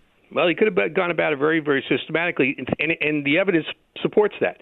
If you look at the aircraft that left from Kuala Lumpur, about 30 minutes later, he gives a normal handoff to Ho Chi Minh radar, which is the next radar that would have picked him up. In that small gap, there's about an 8-minute gap where no radio signal is going to be heard because they're out of range of both of the two radar units. In that little gap, if you want to believe in coincidences, that's where everything starts to fail. The ACARS gets turned off. 2 different transponders on board the aircraft get turned off. And now the aircraft starts to make a turn to the left, and some military radar picks up the aircraft starting a turn to the left, then another turn to the left, and then one going due south. And it remains on that southerly course for the entire remainder of the flight. Now, the military people didn't tell us this right away because Thailand radar didn't want to let everybody know they were watching air traffic. But if we knew that earlier on, that might have helped a little bit. But the fact of the matter that the aircraft did not remain on autopilot and started making cautious turns all the way around to the south and then fly straight ahead to some point in the South Indian Ocean where we believe it is, it tells me that somebody on board was doing this consciously. So somebody was driving this plane. Yeah. You're confident in that. There was some person in control of the plane. Yeah, yeah. Yeah, and so you know, if it's a hypoxia situation where you say, well, both pilots were disabled, well, then the plane stays on autopilot and it continues going where it was going, which was Beijing. Is it feasible? And again, I'm just throwing this out there as this is sort of like spy novel time. This is something that somebody would come up with, but maybe one pilot somehow disables, maybe just attacks and kills the other pilot with some weapon he's brought on board. So that pilot's out. He locks the door, flips off the oxygen for the rest of the cabin, right? And then does all the rest of the stuff. Is that all at least possible? I'll tell you what, it's all possible, and I think you should do the screenplay, and I'll do the music for it. Okay, I mean, because you can't make I it never up. thought when this broke, Sal, I never thought we'd be here 3 years later. They're calling off the search. They're like, yeah, we just never found this thing. It's a jumbo jet with almost 300 people on board. Yeah, I agree with you. And everybody kept asking the same question: when are we going to find it? When are we going to find it? With so little information, and it's almost you can almost anticipate that this was going to happen as we got into it because things just kept changing. The information that was being given out just kept changing. And you go to the more recent finding of that flaperon, which is a part of the airplane that they think was found at Reunion Island in July of 2015. They pick up that thing, and Malaysian Airlines says, okay, it's ours. It's from that plane. The plane crashed. And then the French government says, well, wait a minute, not so fast. It's a flaperon, but we don't know where it's from because there are no serial numbers and there are no maintenance numbers on the thing. Well, why are there no serial numbers and maintenance numbers on this? Did somebody put that there, or did they wear off in the ocean? And that's up to conjecture. Sal Lagonia is an aviation attorney and analyst on Fox News. He's been covering MH370 since the very beginning. LagoniaLaw.com is his website. Sal, if they ever find this thing, come back on and tell us what happened, all right?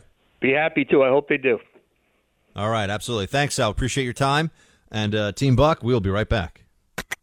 Buck Sexton, the Blaze Radio Network.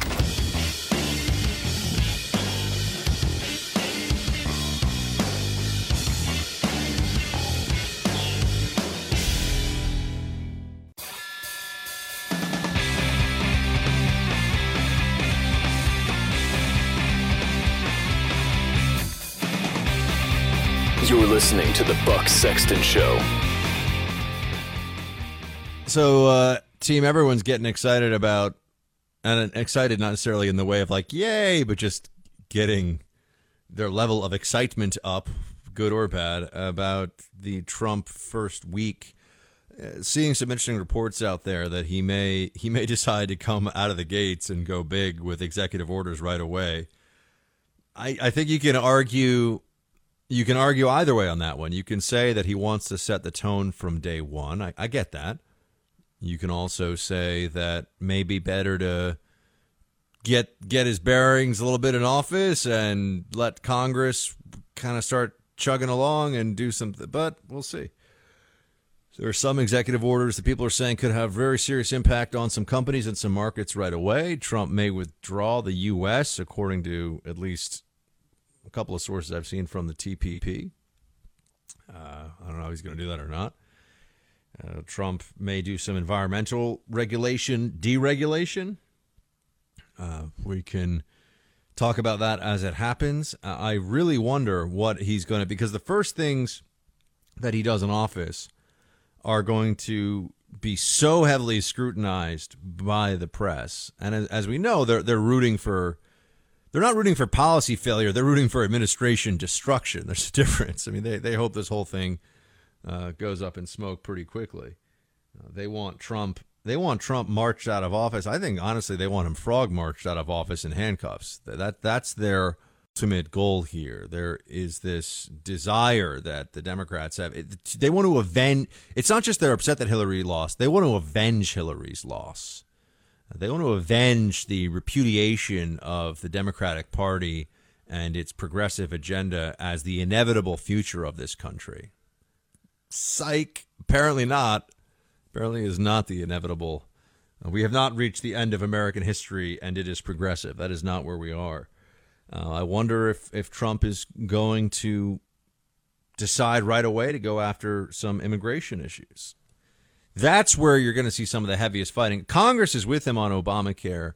Congress is much more split on what to do about immigration. Republicans in Congress, much more with them on Obamacare, and they're split on what to do about immigration. There's a deeper fracture within the Republican Party on that issue. So I do wonder. I do have my moments of about how this is all going to go. I also hope that there's some quiet days here ahead in terms of the protests, and certainly there should be no destruction or violence that happens around the inauguration from those leftist loonies that are out there.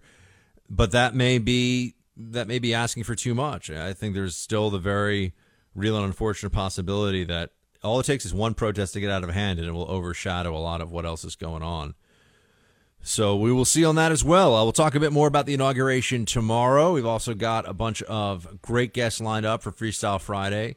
It'll be action movie quotes, and tomorrow we'll have a little special action movie quotes from movies that involve some depiction of the president. That's going to be Clear and Present Danger, Air Force One. I want action movie quotes from something where the president makes an appearance. All right, team. Until tomorrow, Shields high. The Buck Sexton Show. Only on the Blaze Radio Network.